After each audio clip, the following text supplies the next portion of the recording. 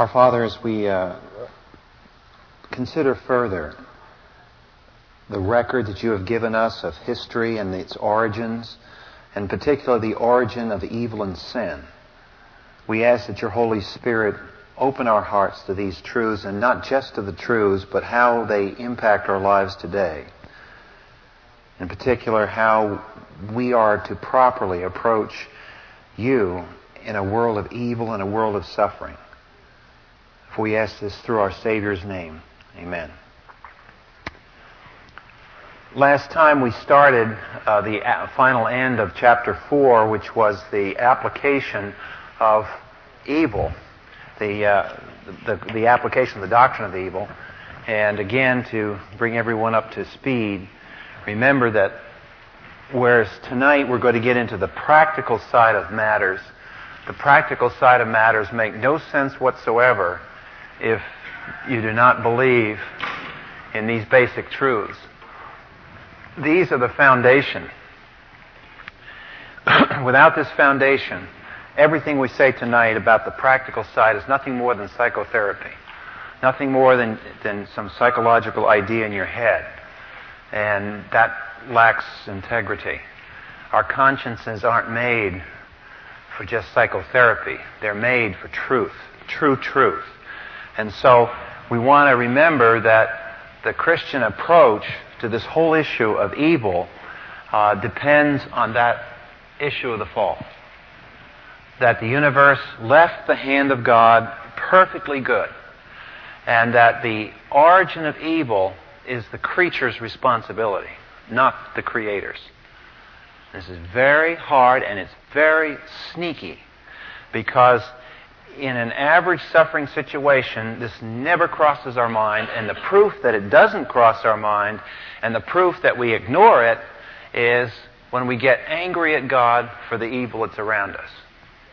The very fact that we get angry with God for the evil around us tells you that in your heart of hearts, this pagan notion still has a grip. Because we intuitively respond to the suffering as though it was always there, that somehow either it was always there along with good and we're just getting an unfair dose of it, and that it was always there if God somehow created it or He started things off. He started off with evil in it. Somehow He's responsible for it. And the cutting edge of response to suffering, sorrow, and evil question is whether or not we are going to attribute its ultimate origin to the Creator or the creature. And it's a basic fundamental. So that's why I keep reviewing this. That's why the Bible has these set historic events, the creation, and then we come to the fall. And the fall is not just a sweet little story about a lady and an apple. The fall is the origin of evil because of the creature, not the Creator. Well, tonight we want to go, we started this last time on coping strategies, because every one of us has devised over the years we've lived some sort of approach that we use to handling suffering. So we start off then with suffering, and we're going to respond to that suffering some way. And we outlined the pagan approach. And you can verify this for yourself. It's in a lot of the world's literature. The pagan coping strategies. And on page 64, we had some quotes that are important quotes, because that tells you I'm not making this up. It's all out there. It's all written down. This is the party line of the world system. This is not something that Christians said. This is something that non-Christians say, and they're quite honest about saying it.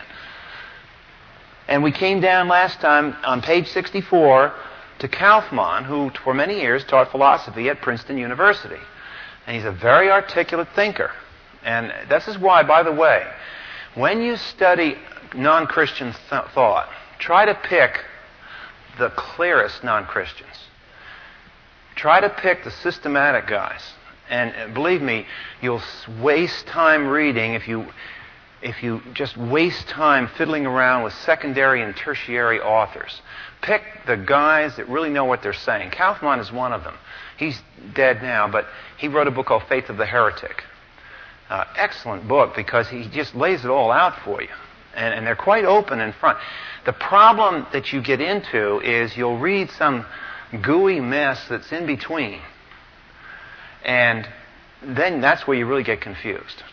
Where you have some sort of a pseudo-Christian response to the problem of evil. Like there's a rabbi that wrote a book, What Happens When, what happens to bad things happen to good people or something. And his attempt to handle the problem goos up a sovereign God and makes him non-omnipotent, and God's apologetic about what happens, and it's a mess. If you really want to study unbelief, go to the heart of it and really take a whiff of it from the guys that really know what they're saying. And that's why I always like to go to Kaufmann. I don't like to get if I want to get unbelief, I study unbelievers. I don't need Christians to tell me what it is. So Kaufmann, right down at the bottom of page 64, at the critical point in his writing, here's what he says. We are free to give our own lives meaning and purpose, free to redeem our suffering by making something out of it. The plain fact is that not all suffering serves a purpose, and this is the classic statement. If there is to be any meaning to it, it is we who must give it. Going back to the point that we made last time, to review, it gets back to this diagram we've drawn again and again of the Creator and the creature. And on the Christian basis, one of the attributes of the Creator is that He is omniscient. If God is omniscient, it means that He has a plan. That plan is rational. And if God is holy, that means that plan is just. But if the Creator isn't there, so if you do not have this and you just have the creature, now you really have a problem. Because the creature doesn't have omniscience. He has a finite mind. He has finite knowledge. And out of this limited knowledge, he has to make a universal. He has to make an absolute, some sort of fundamental statement about what is going on, purpose. Purpose not only for today, but yesterday, 1,000 years ago, and 1,000 years to come. And the problem that he has is, how do you do that with a finite intellect? And that's why people like Kaufmann know very well they can't do it. So what they do is they make a subjective. It's a surrender to the subjective. That is, I create the thing. It's what works for you is cool, What works for me is this. So everybody's doing their whatever it works for them things. And that's subjectivity. And Kaufmann acknowledges it here. Said another way, Kaufmann, in that first sentence, you notice he says, the plain fact is that not all suffering serves a purpose. Now, how would he know that if he didn't absolutely have a universal? See, that's a powerful statement. How do you know it doesn't serve a purpose? A purpose in someone's life, 1,000 years from now? The point is that that's a very blanket statement, but it's a confession of the arrogance of paganism. In other words, I don't believe God's there, but I, in my finite intellect, have concluded there's no purpose and no meaning to the universe. Yet in the very next sentence, which is a continuation of that, it's a continuation. And if there is to be meaning, it is we who must give it. Now think of what the man has said. Think through this carefully. This is the exact opposite of Scripture. The Scripture says that all suffering does serve a purpose, and it serves a purpose not because we know it. Because here, you remember we had Job. Did Job know the purpose of his suffering? No. But did Job know there was a purpose to his suffering? Yes. And it goes back to the hymns. I do not know what the future holds, but I know the one who holds the future. I mean, the hymn says it all. But what Kaufmann would say is that I don't know the future, you don't know the future, and nobody knows the future. And so to get along for now, I'll think something up. Now, I said it very bluntly, but that's the best that unbelief can do. You're looking at the best here. This is the best that the non-Christian can do. Now, that's sick. That's sad. And then on page 65, I pointed out that Paul in the Scriptures, I got my pages out of outline here, anticipated this. He anticipated, if you turn to 1 Corinthians 15, and we just want to review that passage so that's familiar to you, and that sometime you're tempted to think along these lines, or you have a friend who you're trying to help is tempted along these lines, or you meet a skeptic who says that we Christians are the obscurantists and we just kind of live in our own little separate world and we don't think about reality and so forth. This passage in 1 Corinthians 15 is tremendous to anecdote for this, because it is an admission in the heart of the Christian gospel that the Christian leaders of the church, the Apostle Paul in particular, knew very well the consequences if once you abandon the historical trustworthiness of the Bible. And in fact, what Paul is saying here is if Jesus did not rise from the dead, that is, if the fundamental doctrine of Christianity is wrong, and that can't be held if you don't believe in a physical resurrection of Jesus. You can talk all you want to about the idea of the resurrection, or what an inspiration the resurrection is. But if it didn't historically happen, there are certain consequences, and right in the apostolic age, it was clear to the Christians what would happen. Verse 17 of 1 Corinthians 15, if Christ has not been raised, and that means historically, literally, measurably, if you had a camera, that kind of historical, your faith is worthless and you're still in your sins. And verse 19, if we have hoped in Christ in this life only, we are of all men most to be pitied. We followed a delusion. And then finally, I cite that other verse, verse 32, because in verse 32, he is very quick to point out the behavioral implication of this. The behavioral implication is that if I fought with beasts and so on, and what does it profit me if the dead are not raised? Let's eat and drink, for tomorrow we die. Paul was perfectly willing to take that conclusion if it were true that Christianity was false. But what we always have here is we have people that like to play fast and loose with the Scriptures and like to say, well, I have a right to believe whatever I want to believe, and then walk around as though I have purpose in life. And one of the problems we face as Christians is, and it's hard to do this, particularly if you're the kind of person that tends to be gentle and doesn't really relish a confrontation. But what we have to do is make that non-Christian realize that it's dark out there. It's a delusion to think you got an answer. Now this sounds arrogant, but fundamentally it's the gospel. There isn't any other answer. If the gospel isn't the answer, you sure don't have one. And I don't intend to apologize for the gospel. You should be ashamed of yourself for not to walk around in this life as an adult of 30, 40, or 50, and you can't even solve an evil question. You have no answer whatsoever apart from this. And this is why verse 32 is so important. Paul says that that's the only thing you got left. And if you've just read Walter Kaufmann, you see, yeah, that's what Kaufmann's saying. So there isn't any other option. So this is why on verse 32, it's actually pointing back to Ecclesiastes.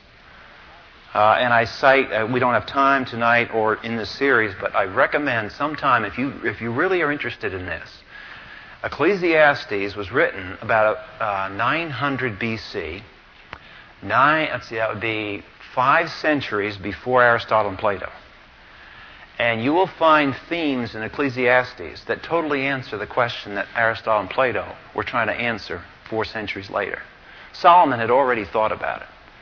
If you want to see the impact of Solomon, the nearest person in history to Solomon, the kind of man he was, is probably Leonardo da Vinci. Leonardo da Vinci is one of these multi-geniuses that no matter what he did, I mean, he was an architect, a biologist, an artist, whatever this guy did, fantastic, probably one of the greatest geniuses the world has ever seen. Well, Solomon was that kind of a person. And Ecclesiastes is his report. It's like Leonardo da Vinci saying, I've done all these things, and here are my findings. Ecclesiastes is the report of a multilatitudinal, comprehensive genius. And that's why Ecclesiastes, though never preached on in church, very rarely ever studied in a Bible study, is actually one of the greatest books for our generation. Because Ecclesiastes unmasks unbelief. It rips it right back to the foundations and says, here is what you got. Take a good look. Now what we want to do is say, okay, well, what do we have by way of answer? So I've tried to outline, this isn't the only way of doing it, but this is how I've tried to organize this response to suffering from our perspective and biblical perspective. So we're going to look at 4 steps. And that's what makes this chapter a little long, because I spent some time more in an application mode here. The first thing, on page 65, going back to the basics. Now, the thing to remember about all suffering and evil, when it happens to you or it happens to a loved one, the thing that you want to remember, and it gets back to that first diagram I showed you. See, we have to operate within the biblical frame of reference. Remember this first thing I said, if we really believe the Bible, what does that diagram say? It says we were created for a non-evil universe, doesn't it? The universe wasn't evil when it was created. Man and woman were created to live in a world that was not evil. And the conclusion is then that when we suffer and when we get smashed with evil in a suffering situation, we must understand that we are in spiritual shock. It is a spiritual shock to our systems because we weren't created for this. There is something tremendously abnormal about suffering and evil. And that's what offends us. That is what upsets us. And the non-Christian can't really put his hand on it. But we can, because as Christians we believe we were designed for a universe that wasn't there with evil in it. That's why evil is so upsetting. That's why we get angry with suffering. Besides the fact we have a conscience, it's just that it's a shock. So if we start saying from the very beginning of our response that I'm in a shock, I am suffering from shock, and keep this in mind, then we'll understand a little bit how God works with us. Because He's got to deal with that shock. And you can walk around and not even be too aware of shock. Marcia's a nurse. Isn't it true, Marcia, that people can be in shock and not be out cold? You've seen them around an automobile accident or something, and they're just not all there. It's because their whole body's upset. Everything's upset. So, in response to the suffering, this is why I point out in the first step back to basics. It's not the time for a great theological discourse when you're in shock. And this is why I believe God dealt with Job and God dealt with Paul the way He did. He came in almost confrontationally. And I think those who work in medicine with physical shock will see some analogies here. That God did not come in and pat Job on the head and say, poor boy. Rather, God came in and almost started an argument with Job. Why did He do that? He did that to activate something. What is it He was trying to get started? He was trying to get started the fact that in shock, we tend to go passive. One of the things that happens in shock is passivity. You're just shocked. Your mind is like it goes in slow motion. And you're not responding fast. So what has to happen is we need to meet God for who He is. To get our spirits and our minds back going again. And this is why, as I mentioned in that paragraph of biblical counsel, the second paragraph, this is why when you look at Job and when you look at Paul, when both of those men faced major crises in their lives, God seemed to deal with that shock of evil and suffering by this overpowering thing that says, you look at who I am. And you may not like me, but I'm here and you're there. So let's get back to basics. This is not a very loving approach, but it's an answer to shock. So we move to the second point. All right. After we get back to the basics, and if you'll notice the last last two sentences in the paragraph back to basics, what God is really doing, does He have a plan in His omniscience for you that your mind may not know much about? Is His sense of justice better or worse than yours? In other words, it's Him versus you. You've got to get back to that. Forget everybody else. Forget the circumstances. Forget everything else. It's between you and Him. And that's what He does with Job. You're dealing with me, He says to Job. Never mind Elihu. Never mind all these guys. Never mind the psychiatrists. You're dealing with me. So get it straight, fella. In your situation, I am here. And there's nobody else that counts. And if you don't believe that, I'm going to make you believe that. And I'm going to give you 500 questions until you do believe that. Well, what has God done by acting this way?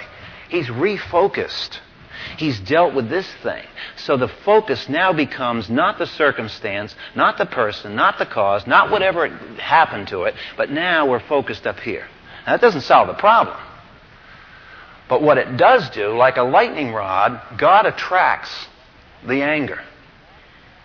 So the anger is now focused from circumstance to the Creator. Now the next one is an obvious one. Why did this happen to me? God. It's all right. That's movement. Because if you're asking, why did this happen to me, God, look what you've just confessed. Let's think about that. The very fact that you're asking the question is pretty good. Because in asking that question, you've confessed that you really do believe that God is sovereign in the situation. Otherwise, if you didn't, you wouldn't be angry at Him. So you've got a basic thing going that's good. Yeah, you're hot. Yeah, you're mad. Yeah, you're hurt. But at least it's in terms of who God is. And you realize that it's between me and God, and we're going to argue this one out. We also have an issue of His holiness, or His righteousness, or His justice. And that's come into question here. His omniscience. These things may be dealt with, but at least we believe this, and we also believe His omnipotence, because He caused it. If you're saying, why did God happen to this? You're tacitly confessing that He planned it, He chose it, and He let it happen, or He did it. So at least we've moved to step 2 now. Now the issue in step 2 is, well, if He's in control of it, why is He distributing the evil this way? Why is the shape the particular situation I am facing the way it is? What's the deal with this kind of suffering? Not suffering in the abstract. You know, I'm beyond that. I understand. And evil is not some abstract thing that's out of control. It's very focused. Now the problem is, why is it looking like this? Why this? Why this time? Why did it happen to me like so? And we usually say, if you'll notice in that paragraph, it comes off, how can a loving God, this is the extreme version, you've heard this in unbelief, how can a loving God send people to hell or have evil like this go on? But that question can be reversed. Watch what happens if you reverse the question. Ask this one. How can a just God send people to heaven and give a gracious respite from immediate judgment right now? Ooh. Don't ask that one. Why don't we ask that one? Because that second version of the question acknowledges that evil in general is due to the creature, not the Creator.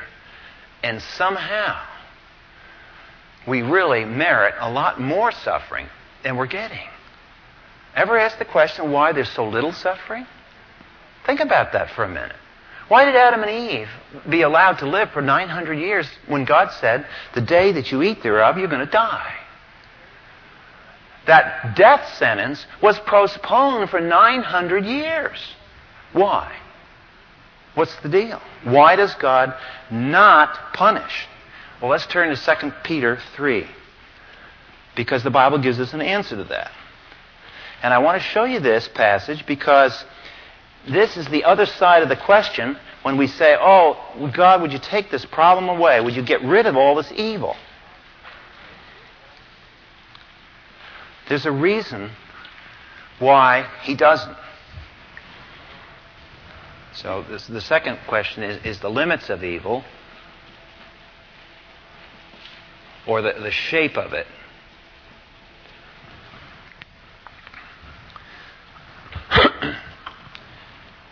Why does He not end it all? In 2 Peter chapter 3, verse 9, it says, the Lord is not slow about His promise, as some count slowness, but is patient towards you. Now watch this clause. Not wishing for any to perish, but for all to come to repentance. In a macrocosmic scale, why doesn't the second advent come? See, when we pray that the evil would be done away, you know what we're really praying for? The end of history. Because it's a fallen universe. And the only way the evil is going to be gotten away is the whole universe is going to have to go away. So that's a prayer for the end of history. Well, why doesn't God end history? Because He wants to be gracious and let more people into the kingdom. So here's something maybe you haven't thought about. The problem is that if God is a gracious God, and if He is a loving God, it's precisely because He's loving that the evil is still around. It's not, how can a loving God allow this to go on? The question is, because He's loving, that's why it goes on. See, you got the question, you've wrongly phrased it. So watch this. This is a real satanic type thing, because Satan gets a hold of this thing and he twists the question all around. The question is that it goes on because God is gracious and He wants men to come to know Him. And if we literally had our prayers answered, men and women would go immediately to hell. All right, now what we want to do is look at some patterns of suffering. And I've isolated 11 patterns here along with some verses. And I'm going to try, in the time we have, to go through some of the key verses in these things just to sample them. And I hope you'll spend more time yourself as you go through these. You'll note I've categorized them into two kinds. Direct suffering patterns begins on page 66, and on page 67, indirect suffering. The reason I do that is because of the parenthesis that I put under that title. Notice under direct suffering I say the clear consequences of creature choices. In these cases, the suffering is a result of a choice, and it's quite clear what the relationship is. Consequences. Choice and consequence. Choice and consequence. Choice and consequence. But the suffering is more subtle on page 67 because all those categories are not directly due to an immediate choice anybody made. That evil appears to just happen. And that's more shocking. So let's look now at the first 6, which are patterns of suffering that we experience as creatures because of a choice. Obviously, the first one, general existence of sickness and death. Why? Because the law of Genesis 2:17. What did God say? In the day that you eat thereof, you're going to die. Is it true or is it false? It's true. So, what did we do? We ate. So what happens? We die. I mean, it's pretty straightforward.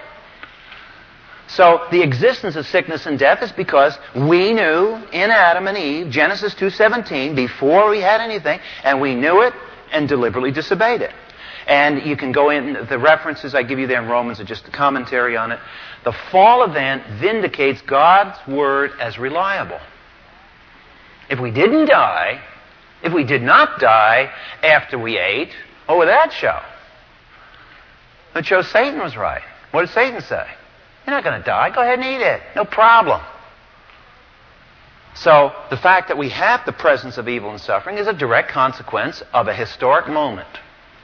Okay, the second, a general existence of self-induced misery. This is intensified suffering, and it's the law of Galatians 6:7. So let's go to Galatians 6:7 because 95% of our suffering is usually due to this.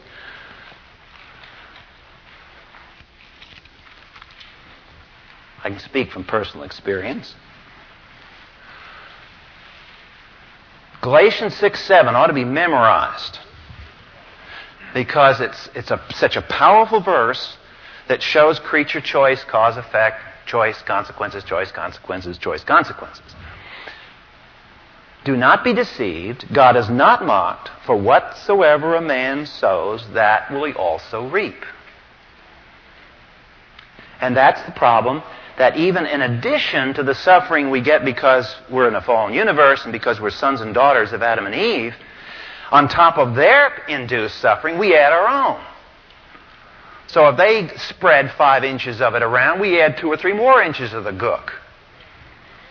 Every time we do something stupid, rebellious, just, come on, let's add some more. We don't have enough around the world. We're going to add some more.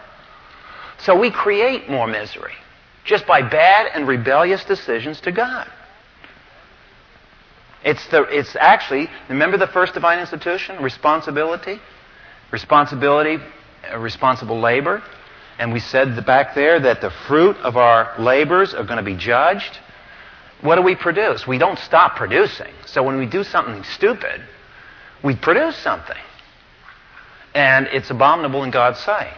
And it's suffering, and it just adds to the total equation. We see it in number 3. Galatians 6:7 again works out to the 3rd and 4th divine institutions. That's the family. It should be the 2nd and 3rd, excuse me. No, 3rd and 4th. We'll get into the 4th later. Let's turn to Exodus 20. It's right in the middle of the 10 Commandments. And a lot of suffering happens because of this principle. But it's all direct. It's all traceable to decisions. So you can pretty well tell suffering of these kinds because it's, you reflect upon, well, I did do something dumb. And so I really can't blame anybody else. That was my choice. I screwed up. I sinned. And I developed all this stuff that's going on. All right, in Exodus 20, 5 through 6, what does God say? He says, I am the jealous God, because I visit the iniquity of the fathers on the children, on the 3rd and 4th generations of them who hate me. Of course, people stop there and never read verse 6. And verse 6, if you'll notice, but I show loving kindness to thousands of them who keep my commandments. And that's, by the way, one of the most eloquent verses in the Old Testament. You always hear this, oh, God of the Old Testament, he's a meanie. No. Read the text. What does God say? He says, look, I am going to curse to the 3rd and 4th generation of them that hate me. What does he say in the next verse? I am going to bless to the thousands of them that love me. Isn't that a little asymmetrical? See, there's the heart of God in this verse. He doesn't get a big thrill out of judging. He's reluctant to do that. But he has established his creation, and he's a God of order, and that's the way it's going to be done. So, he disciplines the 3rd. Now, what does that mean? Quickly, in summary, there's a pattern in Scripture, and you'll see this. You'll see this with the first chosen family of Abraham. Remember? Abraham, Isaac, and Jacob. Next year we get into that. And you read their stories, and you'll see the same pattern of sin in that family. When it gets so bad, in the 4th generation, what does God do to the Jews? By the time you get to the 4th generation of that family, what does God put them? Sticks them down in Egypt. And it's not a pleasant place. Why does he do that? Because that family didn't deal with the sin pattern that was being transmitted from father to son and father to son and father to son. It's very clear in the Genesis text what's going on because the sons commit the same sin their dad did. And it's always a little bit more. Families can transmit heritage. A family will always transmit heritage. And your family transmitted to you patterns of sinning. They also might have transmitted patterns of godliness. But the family will transmit something. And you got baggage. And this is why divorced couples have a problem raising children sometimes, because you think, well, wait a minute, where did that come from? Or adopted children may sometimes have a problem because you don't know, if they're especially adopted later in life, and they've picked up bad habits in their family, because you haven't observed and been in the family, it's kind of hard to nip that stuff. But when you have kids of your own, what infuriates you the most about your children? When they do the stuff that you do, right? Because you recognize, doggone it, there I go. I see it. The stuff that I have to deal with, I see it. I see it in my sons. And I don't like it because I have to deal with it. And I say, why do we have to transmit it? It's coming in a new version over here, but I can still see it. It's Clough again.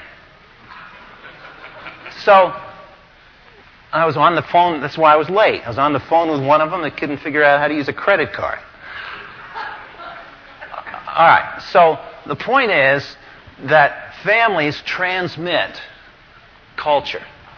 And what God says, I'll let that go on only so long, and then I'm going to take that family out. Pretty sobering, isn't it? God will cut off a family. And you know, in the New Testament, one of the great families, he did that, and he did it right across the pages of the New Testament. It was a pagan family. It's called the Herods. Herod the Great was a genocidist. He killed babies because of his hatred for the Jewish Messiah. And you trace Herod's family to his son and to his grandson, and every one of those Herods got theirs in the pages of the New Testament. And finally, you read in the book of Acts, the third generation, fourth generation of Herod's family, the guy dies of worms because he tried to pull the same stunt his grandfather did. That family was a damned family because they didn't get out of their sin pattern, and they were just terminated. God says, that's it. I'm not going to allow this pattern to go on anymore. I'm going to bust up that family. So that's a case of how suffering happens. Suffering happens with nations. And Acts 17 is a good example of the theory of how that happens.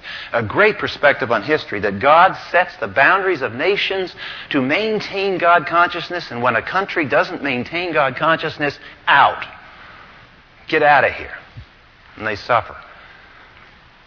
This is why there's so much poverty in the third world. A lot of the areas where there's poverty on the face of the planet is not because of some innocence.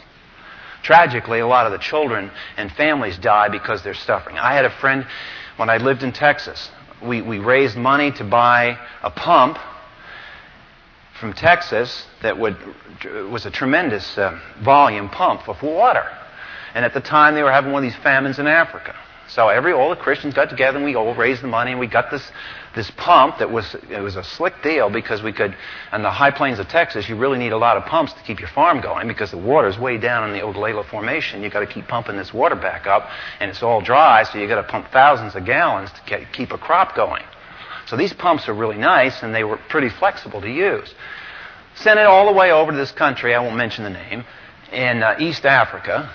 Got it there, paid for the shipping, comes on the dock, and the bureaucrats from this third world country come down and say, oh, you can't import that unless you pay us tariffs. The missionary said, no, wait a minute, hold it here.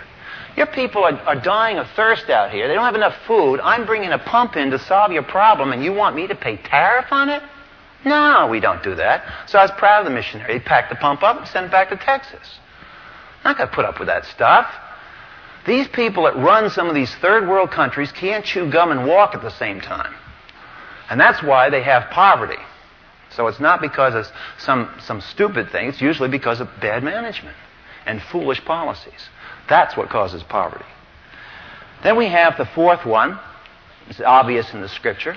Eternal lake of fire. It's obviously due to choice, isn't it? Jesus says it is. You reject grace. I offer you salvation in my Son, and you spit in his face? So, hey, what do you want me to do? I'm not going to keep you around forever. I'm going to have a little garbage heap off here for eternity. I'm going to scrape you all off there, get you out of the way, so history can go on without you. So that's the fourth kind of suffering. And then 5 and 6 is judgment for believers. obviously, the fourth one is a suffering pattern that applies only to unbelievers. And in number 5 and number 6, we have judgment in the mortal life of believers. That's Hebrews. If you turn to Hebrews chapter 12, classic instance of it.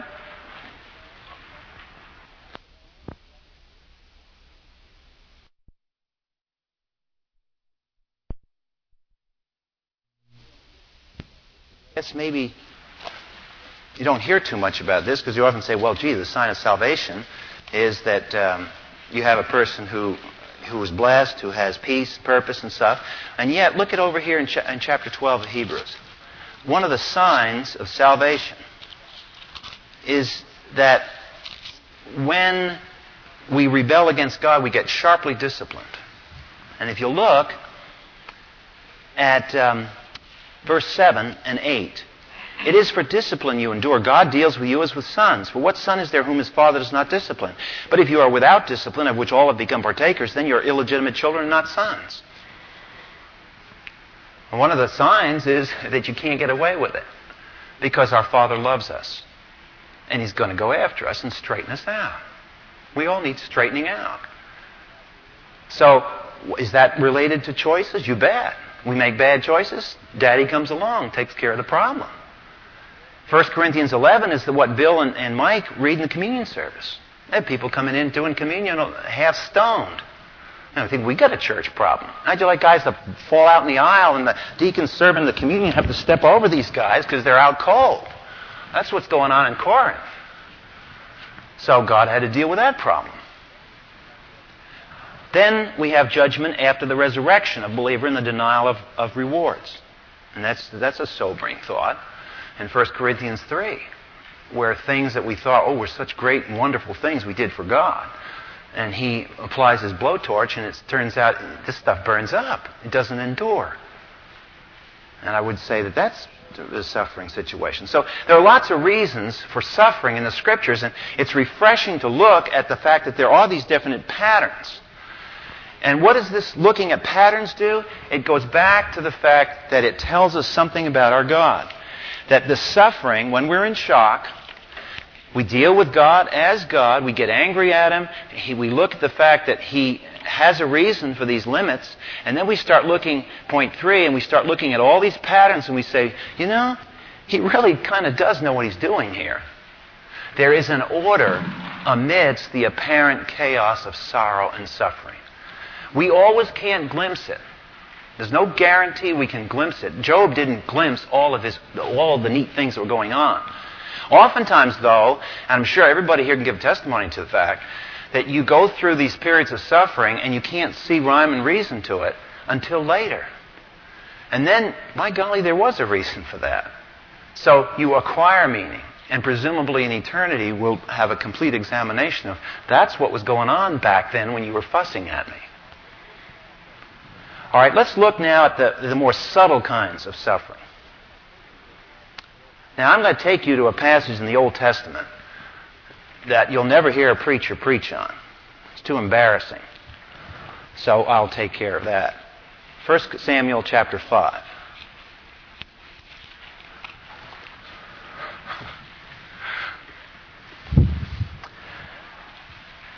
When God wants to get our attention as an unbeliever, He'll do it. And probably there are many of you sitting here tonight who can testify the fact that you were fat, dumb, and happy walking around as an unbeliever, and all of a sudden somebody intervened. Something happened. Now, was that due to your immediate choice? Were you really looking for God? Well, not really, no. Well, then all of a sudden, why did this drop into your life? To get your attention. Wake-up call for the gospel. Now, the Bible does have a sense of humor. And in 1 Samuel chapter 5 is one of these passages. This is a passage of mockery. It is a passage directed against the paganism of the culture of the time. And it was about the Philistines. In verse 1, the Philistines took the ark of God and brought it from Ebenezer to Ashdod. And the story goes on to point out that they had this ark, and the Philistines captured the thing, and they thought, we've got this. So they go ahead and they put it into the temple of Dagon. So if you'll turn to, let's see what verse that is. Verse 3, they set it in the temple, and when the Ashdods arose early in the morning, behold, Dagon had fallen on his face to the ground before the ark of God. So here's their little statue god, and he fell over right in front of the ark of God. So they took Dagon, they put him back up again. The next day, they arose early the next morning. Dagon had fallen on his face to the ground before the ark of God. And the head of Dagon and both arms of his hands were cut off. Only the trunk of Dagon was left to him. Some of the angels had a party in that place on the night before. Now, what's the deal? Dagon was the god. These are the Philistines. That's their sacred god, the integration point of their society. And he's fallen on his face.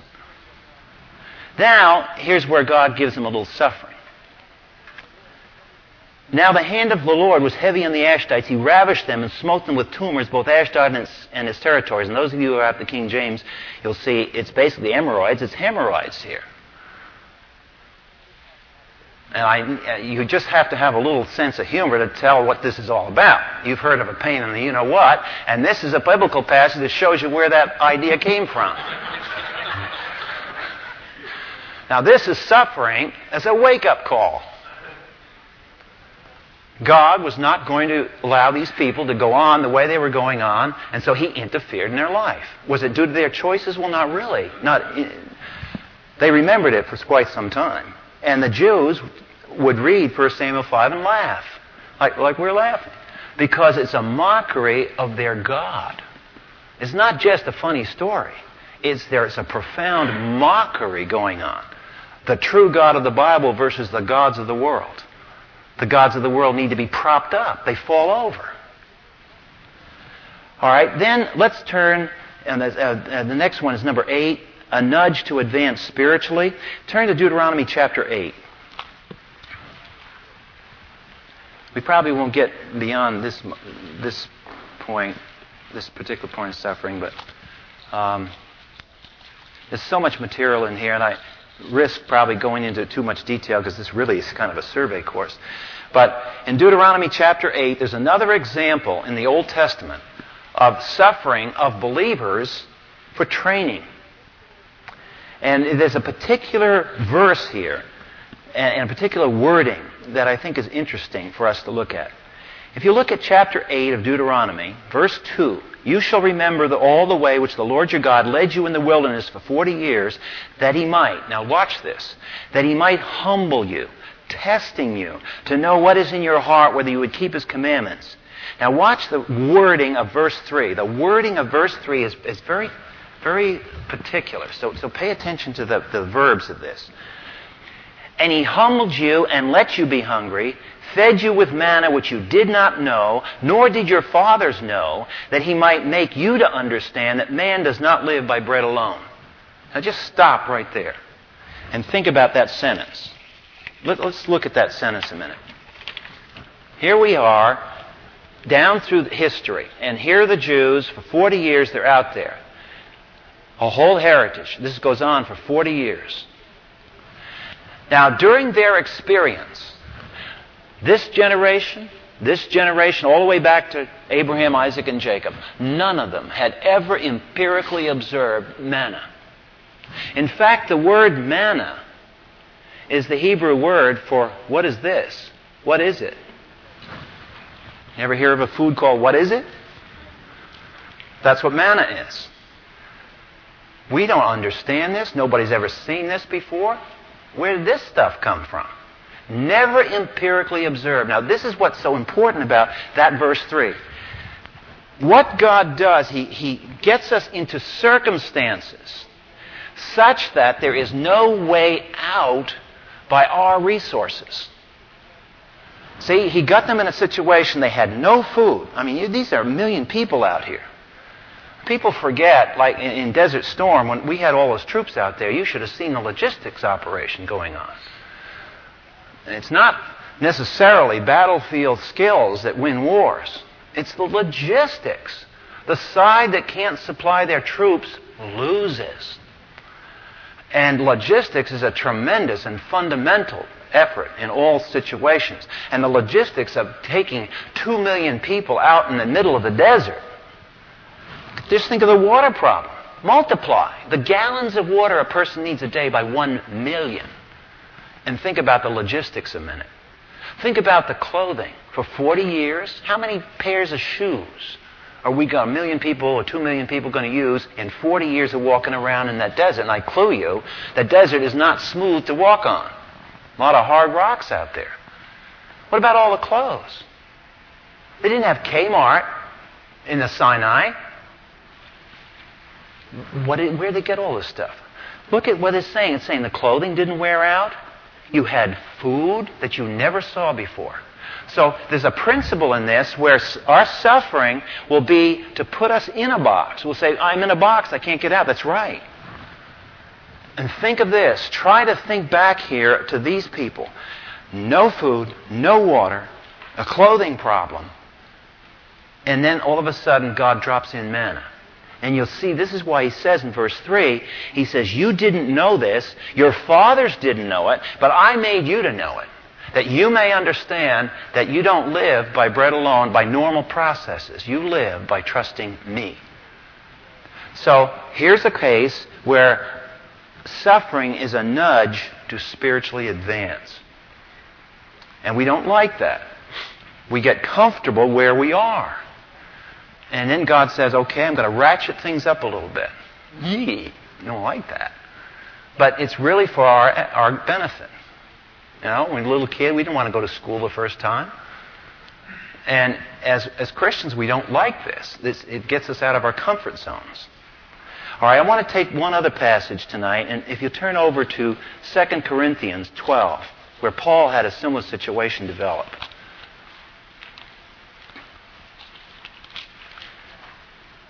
It's an extended passage, and we won't get into the details of it, but if you look at verse 1 of chapter 12, boasting is necessary, though it is not profitable, but I will go on to visions and revelations. In other words, Paul's sharing his testimony of his tremendous experiences with these theophanies where the Lord appeared to him in a personal way. And he goes on to describe this, a tremendous thing. And the other apostles didn't really share this. They knew Jesus in his humanity. But Paul had these tremendous experiences of Christ in a theomorphic form after the resurrection. Now, verse 7. Because of the surpassing greatness of the revelations, for this reason, to keep me from exalting myself, there was given me a thorn in the flesh, a messenger of Satan to buffet me, to keep me from exalting myself. And concerning this, I entreated the Lord 3 times that it might depart from me. So here he was in a suffering situation. He made prayer. He said, Lord, take this suffering out of my life. And it's interesting, the answer. Verse 9. My grace is sufficient for you. My power is perfected in weakness. Now what is going on there? Well, it's very similar to what's happening in Deuteronomy. Paul has a tendency in his soul to be proudful. Know that from his earlier pre-Christian days. So he has this tendency to the flesh in a particular flesh pattern of pride. And this guy was a genius. And he could get very proudful about it. And what this suffering does, it humbled him. And some scholars think it was because he never fully recovered from the Damascus Road when he was blinded. And he was partially blind. Some of the evidences for that is Galatians. He says, I write these with big letters so you can see. And, it may be true that the Lord appeared to him and it made his study difficult. I mean, think of it. Here's a guy that's well-read. So where does God hit him? With his eyes. Maybe he couldn't see to half the people he was preaching to. But whatever, Paul got in a situation here with his suffering. He asked the Lord, and that was fine. He went to the Lord to see what was going on about all this, and he got an answer. And the answer was that you better go along with this because it's best for you. Now, we could argue with that one. I don't agree with that. But who knows us? Who is the one who looks on the outward appearance? And who is the one who looks on the heart? So this is a case, again, a nudge to spiritually advance. You might say this is a nudge to keep from spiritually falling back. Because if the Lord hadn't done this, Paul might have kind of gotten backwards here. So it's a preventive suffering. This is kind of a suffering that comes into our lives to prevent future problems. And we could go on, and I encourage you to look at some of those verses. Plenty of other verses in the Bible that deal, obviously, with suffering. I started this class 5 minutes late, and I apologize, but let me just finish these 9, 10, 11 a minute. 9, 10, and 11 are sufferings, all of which are evidences for something outside of ourselves. 8 is suffering that's directly related to us and our spiritual growth. But we also have to remember there are other things going on in history besides us. And suffering number 9 is evidence for evangelization. And Peter's a great one. That 1 Peter 2 passage goes all the way to chapter 3. Peter says, your suffering, it shows the reality of the gospel. When unbelievers look at you and they see that you respond to this situation in a radically different way than they would respond to the same situation, they begin to ask questions. In fact, that's the context that leads up to that passage, sanctify the Lord God in your heart and be ready to give an answer to every man that asks a reason of the hope that is in you. Why do they ask a reason? Because they watch a suffering situation. They watch how we deal with it. Number 10 is the same thing, but it's for the encouragement of other believers. And if you look at 2 Corinthians 1, there's a whole passage there where Paul says to the Corinthians, by suffering and dealing with that in your life, that makes you a counselor in that area. We've seen that in this congregation, where the elders will frequently take someone who suffered in a certain situation and pair them off with someone else who is just starting into that situation. And what that does for the person who's just getting creamed to realize, gee, here's somebody that went through that 5 years ago. You know what? They're still breathing and they're still alive. That's encouraging. They can do it, maybe I can do it too. So that's what that's about. And then the 11th one is the most mysterious of all, and that's the kind that you see in Job, and that's related to the angels that watch us. And for some reason, they learn from what we do. And some of the suffering is never, like that suffering of Job was never really explained to Job. We get the poop, but Job never read chapter 1 or chapter 2. See? He didn't know what was going on in heaven, or at least when he first went into this.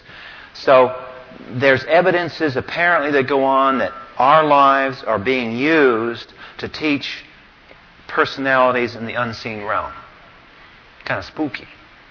But we point these out because there are reasons for suffering, and some of those reasons we know, some of them don't. And the encouragement is that when you think about it, there's 11 different areas here. At least maybe you could go in and find 12 or 13. I don't know. But at least there are 11 different categories that explain why this is happening in my life.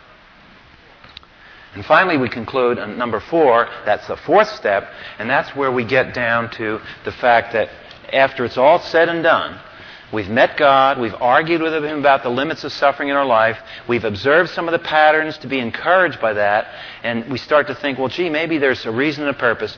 Our goal at the end of coping with suffering, and sometimes we have to keep coming back to this point, is where we can get in a position of worshiping and giving thanks without bitterness in our heart toward God for this situation.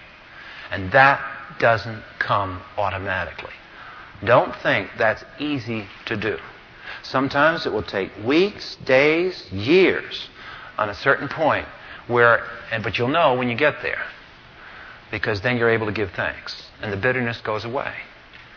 But otherwise it hangs in there and hangs in there and hangs in there. And I just mentioned, which I mentioned last week, and that's paragraph, the next to last one, the model of the Lord Jesus Christ, how when He faced His maximum suffering, it's interesting to observe how He did it.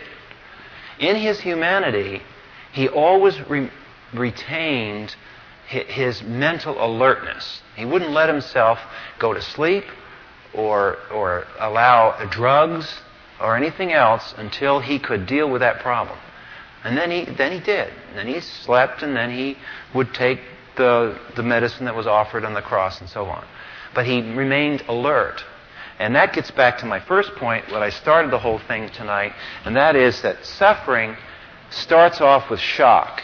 And that one of the characteristics of shock is that you're just not functioning rapidly. In a shock, you withdraw, things slow down, and you just aren't thinking clearly. And it's the same thing spiritually. We don't think clearly. And you've got to work through that to the fact that that ultimate point where you can say, thank you. I don't know what all you have in mind for me, but I can rest in peace that something is happening here.